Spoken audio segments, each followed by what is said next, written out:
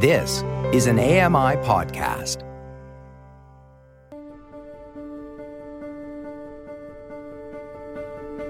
Welcome to the Triple Vision Podcast, your window into the past, present, and future of blindness in Canada. This podcast has been made possible by a generous contribution from T-Base Communications and the support of the Alliance for Equality of Blind Canadians. The mission of Triple Vision is to gather and document previously untold Canadian blindness narratives, one lived experience at a time, and to make our history accessible and universally known. Hello, I'm David Best, bringing you the Triple Vision Podcast, the past, present, and future of Canadian blindness stories that share our experiences. In our last episode, we started exploring the history of education of blind children in Canada, and we started with looking at the residential schools for blind children in Quebec. In this episode, we're going to continue with our exploration of looking at the residential schools for blind children. And in this episode, we're going to talk to a couple of people that attended the Halifax Residential School for Blind Children. So for our first interview, Hannah Levitt interviews Terry Kelly, who attended the Halifax School for the Blind. And following that, Peter Field will interview Robert Mercer, who also attended the Halifax School. So this morning we're talking with Terry Kelly. He was a former student of the Halifax School for the Blind. So welcome to the podcast, Terry.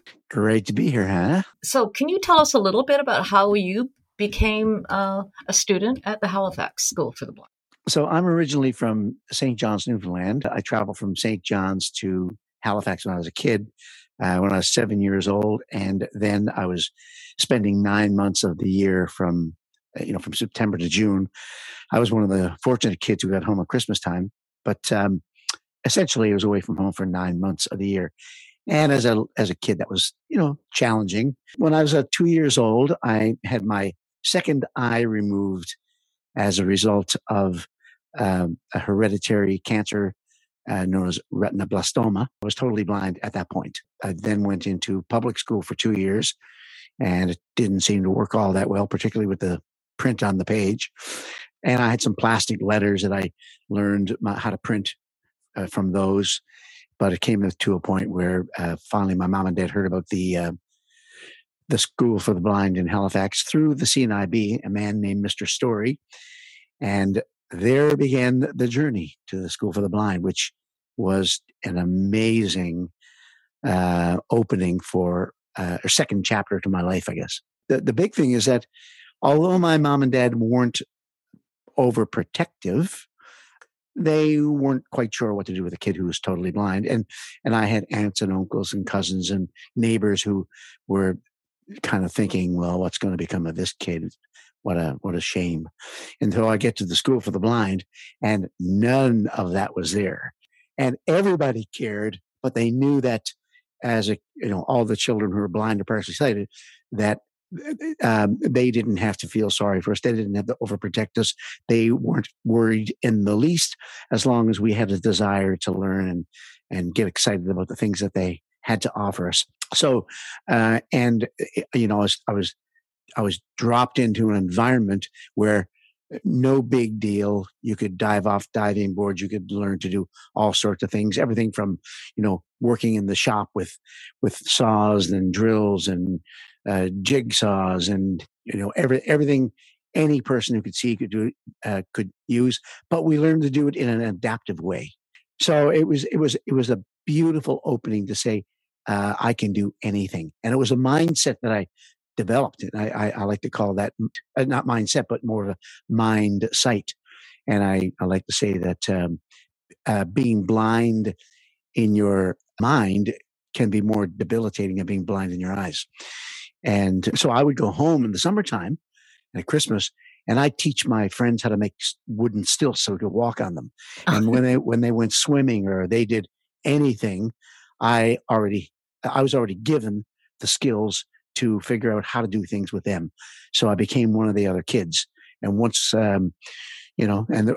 aside from a few adaptations, I was like all of them. So you would have been introduced to Braille at this time as well? I'm a user of Braille. I mean, Braille, on the refreshable Braille machines they're they're pretty costly in the upkeep of them. But I use Braille all the time. I make my own notes to label, an envelope, or and I travel a lot, and sometimes I'm on my own without a tech person or whatever when I'm doing my work, and having Braille on an elevator is incredibly empowering. And then Mm-hmm. a Braille beside the hotel door, like that is big. Just those numbers are just gives me independence. I remember my first Braille experience was when Mr. Story came to our house, our home.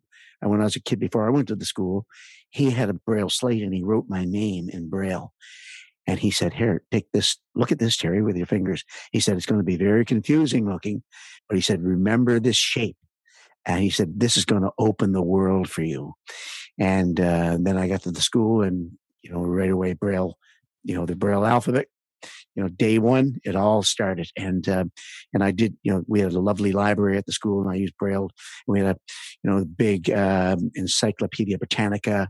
And so Braille has been a big part of my life. So as you traveled through your educational journey at the school there, so Braille was an important thing. Like, what are some of the other skills that the school taught you that you took to your adult life? Well, the first thing, as I mentioned, was the having better mind sight, and knowing that if something seemed like it wasn't going to work, or if I wasn't at the school where everyone was thinking, "Well, let's make this work, let's figure it out," we were taught to be problem solvers, solution builders. So the mindset was the first thing, the mind sight.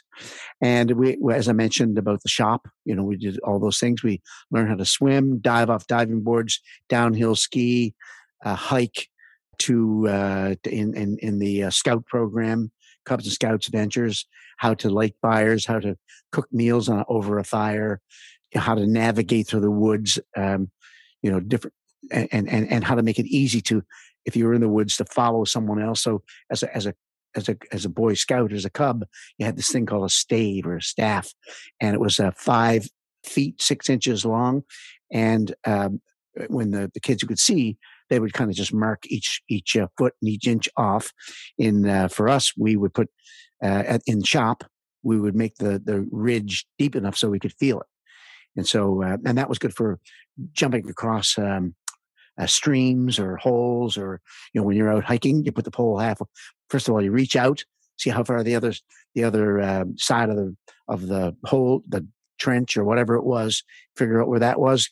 And here's where mindsight came in again. We learned to visualize distance and a really an acute awareness of our spatial surroundings. And you try and get a sense of, with the pole, by reaching over, what's the other bank like? Is it soft? Is it rocks? Is it slippery? And of course, you'd always have a set of eyes, usually someone with you, so you had a better sense of what's over there. But you could determine a lot with the pole just by doing that on a regular basis and learning how to use that tool as a tool of independence. So when you left Halifax, you opted to go into the music field. What role did the Halifax School play for you in your musical education? Well, there was music everywhere all the time. I mean, there was a big, beautiful grand piano in the auditorium, and there were probably 20 pianos in little practice rooms, and then a couple of music teachers. So music was big, and we had the opportunity to learn to play. And there were choirs where, very early in the game, we learned how to sing harmonies, 4-part harmonies.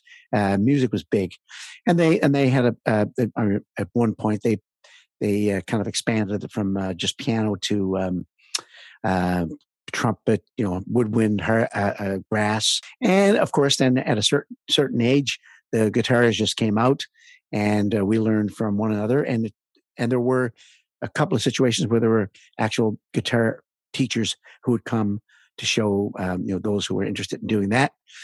And so little bands formed from that. And when I was 15 or 16, there was a show here in Halifax where they raised money for children who were less fortunate at Christmas time. And they called it the Christmas Daddy Show.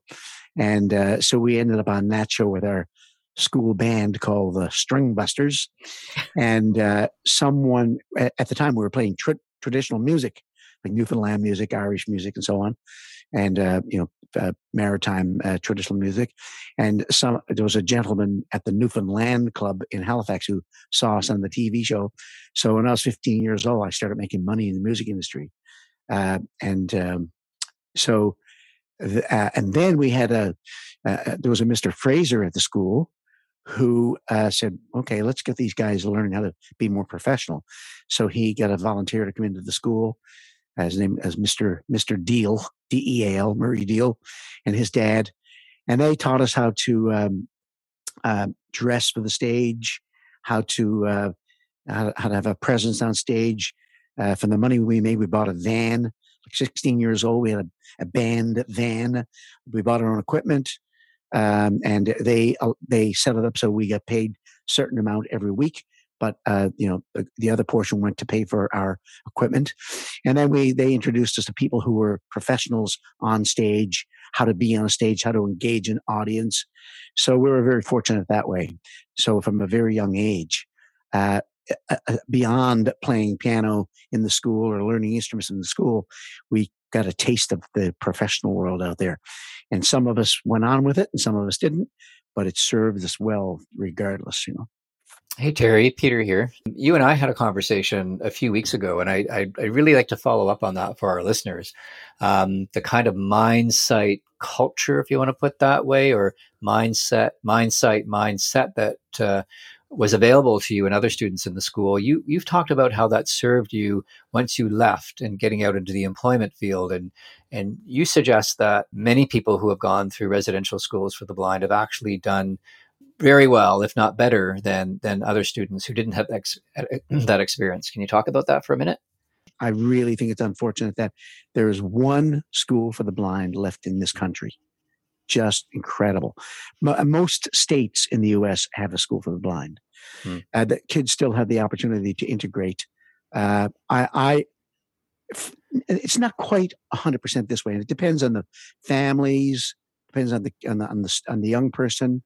Depends on some teachers and so on. But for the most part, I think if a young person ends up just integrated into a public school, it's not really integration, it's segregation.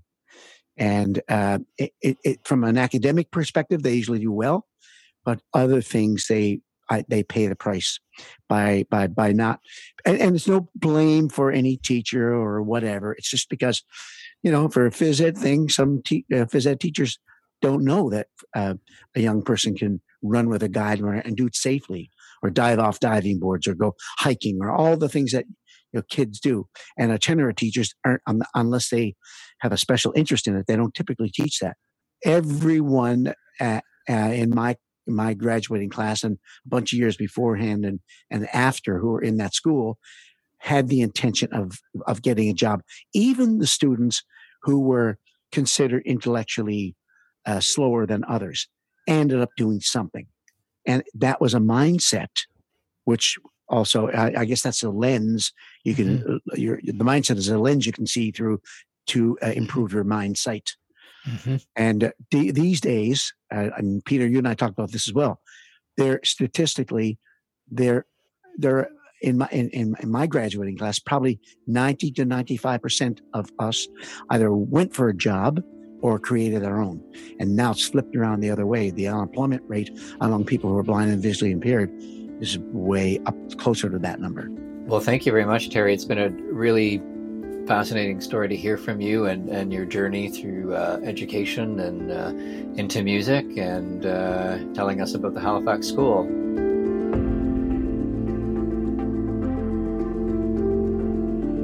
Today, we're going to be speaking to Robert Mercer. Welcome to Triple Vision, Robert.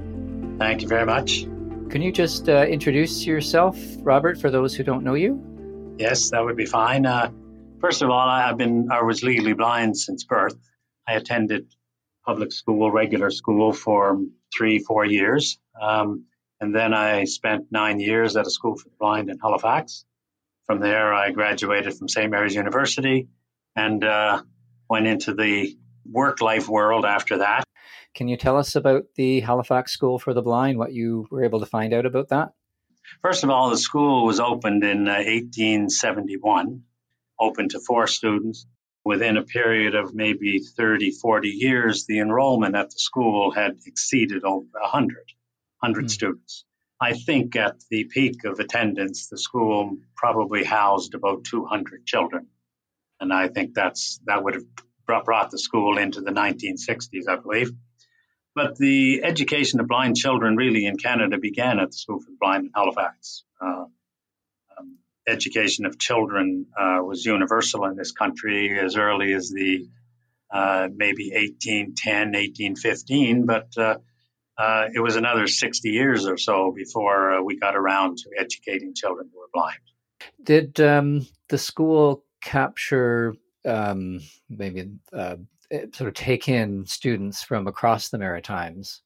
Yes, and 1 or 2 students would attend from Quebec. I'm never quite sure why, but because there were schools, later schools at least in the province of Quebec after the School for the Blind. 1 or 2 students would attend from the Caribbean as well. But beyond that, I think most of the kids who were there were from the Maritimes. Is the school still around? No, the physical building is gone, the institution, the residence itself, but there is a smaller facility in Halifax, and they house children for shorter periods of time. So if there's a children in a community school who needs to learn Braille, they might bring the child into Halifax for a few weeks and help them with that particular skill and then send them back to their community school. So in that sense, there is still a school, but very different than the School for the Blind. So tell us about your experience at the school, Robert. You were quite young when you started there. Yes, I attended when I was 10. After a very difficult years in regular school, always sort of on the sidelines, never really a part of what was going on in the classroom or on the playground. And it took a wise teacher, a teacher who was perhaps brave enough to see my parents and just tell them outright that Robert's not learning anything in my class. And as a result of that, he's not going to pass his grade 3, and we won't be accepting him back at the school in the fall. And she talked to my parents about the School for the Blind in Halifax, which was 250 miles away from home. Which back in those days, I mean, there were airplanes, but not too many families could afford flights to Halifax. So if you went there, you're 250 miles away from home, you were there to stay until Christmas time or the summer holidays. And there were no phones. I mean, there was no phone in our family, at least. So you left home in September and you talked to no one from your family until you were home at Christmas time. But what was that transition like for you? Well, it was very difficult. Mostly the matter of homesick. I'm from a family of 9 other children and a brother who's a year younger than me. We sort of grew up together. So to have to leave him in particular, and also my other brothers and sisters, it was very difficult. There's that experience of homesick. In my case, it went on for, I would say, at least a month or so at the school. And I always felt at some point I was crying so much that they'd have to send me back home. But of course, it didn't happen. Didn't happen, no. No. And things changed quite dramatically, though, when school started on the first Monday that I was there. And I sort of came to the realization that I could learn just like anybody else could learn. Up until then, I don't know that anyone ever asked me a question in a classroom. So I was really there, but not there, if you know what I mean. At School for the Blind, I felt like I could see for the first time, if I could put it that way. You were part of things. You were able to participate fully where you weren't able to do that before. Yeah. That's correct. And you can't underestimate the importance of that for anybody anybody generally, but people with disabilities. It's one thing to talk about integration, but integration is more than just being in a classroom and having someone there who might fill in and help you when you're not keeping up with something. Integration is a lot more than that. At the School for the Blind, you were part of everything. The School for the Blind in Halifax kind of brought me to life, I'll put it that way. It gave me an opportunity to learn, and I just happened to be a good student. I was very studious in that regard. So going to St. Mary's was kind of a natural thing for me. But I won't say that was easy at the beginning. I mean, it was back into, if I could put it this way, back into the sighted world, where everything is geared to people who see well. So there were a few adjustments, even simple things like finding your classroom, understanding your schedule, getting used to that kind of thing, where for 9 years I just responded to a buzz or a bell, and I knew where to be at 9 o'clock and at 10 o'clock and so on. At university, it was a very open environment, of course. You're not in classes all day long like you were in school, and you sort of have to make your own way. I found that a little bit difficult at first, but again, you learn to get along. So how did your time at the School for the Blind prepare you for that? You went from one routine to another, but you must have had some skills and abilities to take into that new routine to help you through that transition. Yeah, most of what helped me was my academic standing, I suppose. I was in the Honor Society at St. Mary's because of the academic standing of the school that I came from. We were taught all of the regular subjects that were taught in schools. And in addition to that, we were given all kinds of other useful exercises. We had things like choir and woodworking and carpentry. We had exercise programs. In fact, we were in school at the School for the Blind. We started at 9 in the morning, and we were in school till 1 o'clock in the afternoon, an hour off for lunch, and then we were back in school from 2 o'clock right through till 6. Oh, I see. Different schedule. Very different. A little bit of time off for supper, and a study period from 7 to 9 in the evening, or if not study, at least exercise down in the gym. So it was a very rigorous day. So very structured.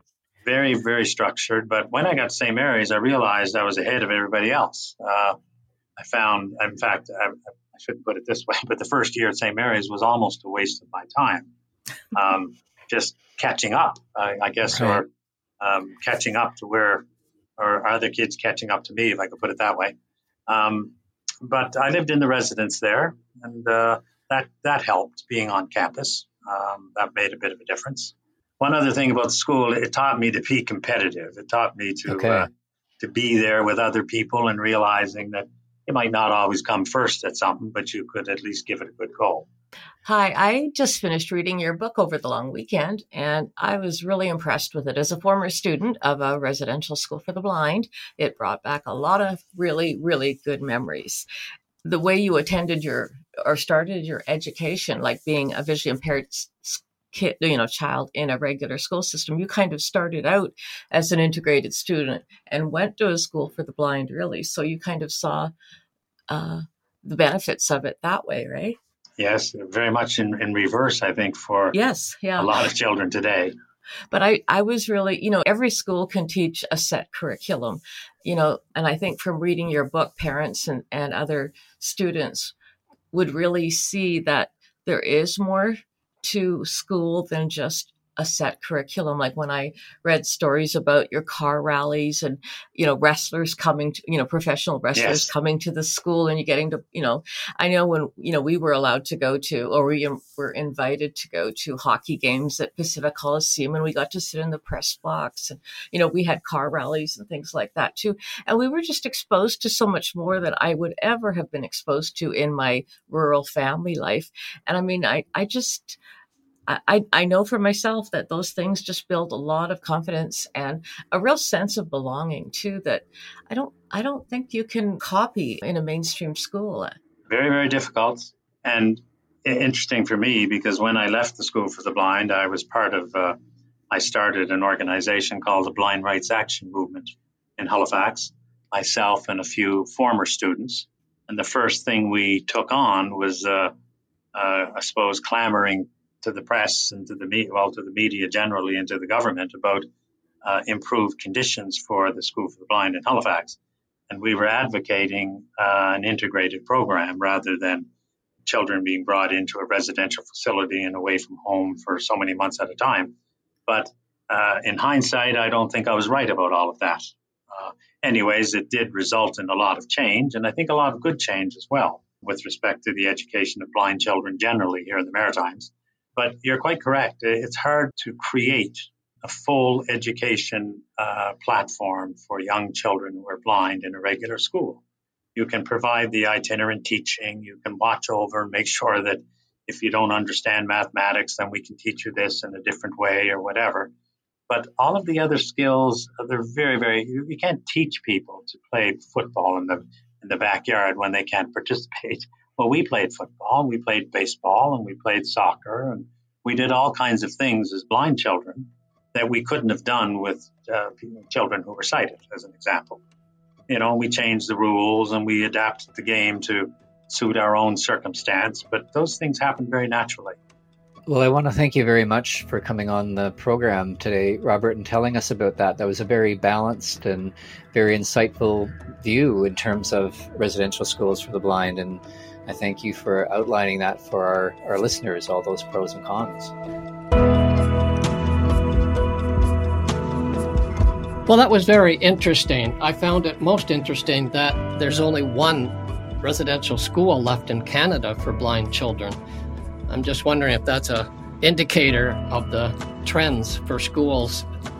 Also, I thought it was rather interesting that there seems to be a sensitive balance between sending blind children to residential schools where they are away extended period of time from their family and sending them to the community school for the integrated program where quite often they don't get the support they need, especially with the support in developing social skills.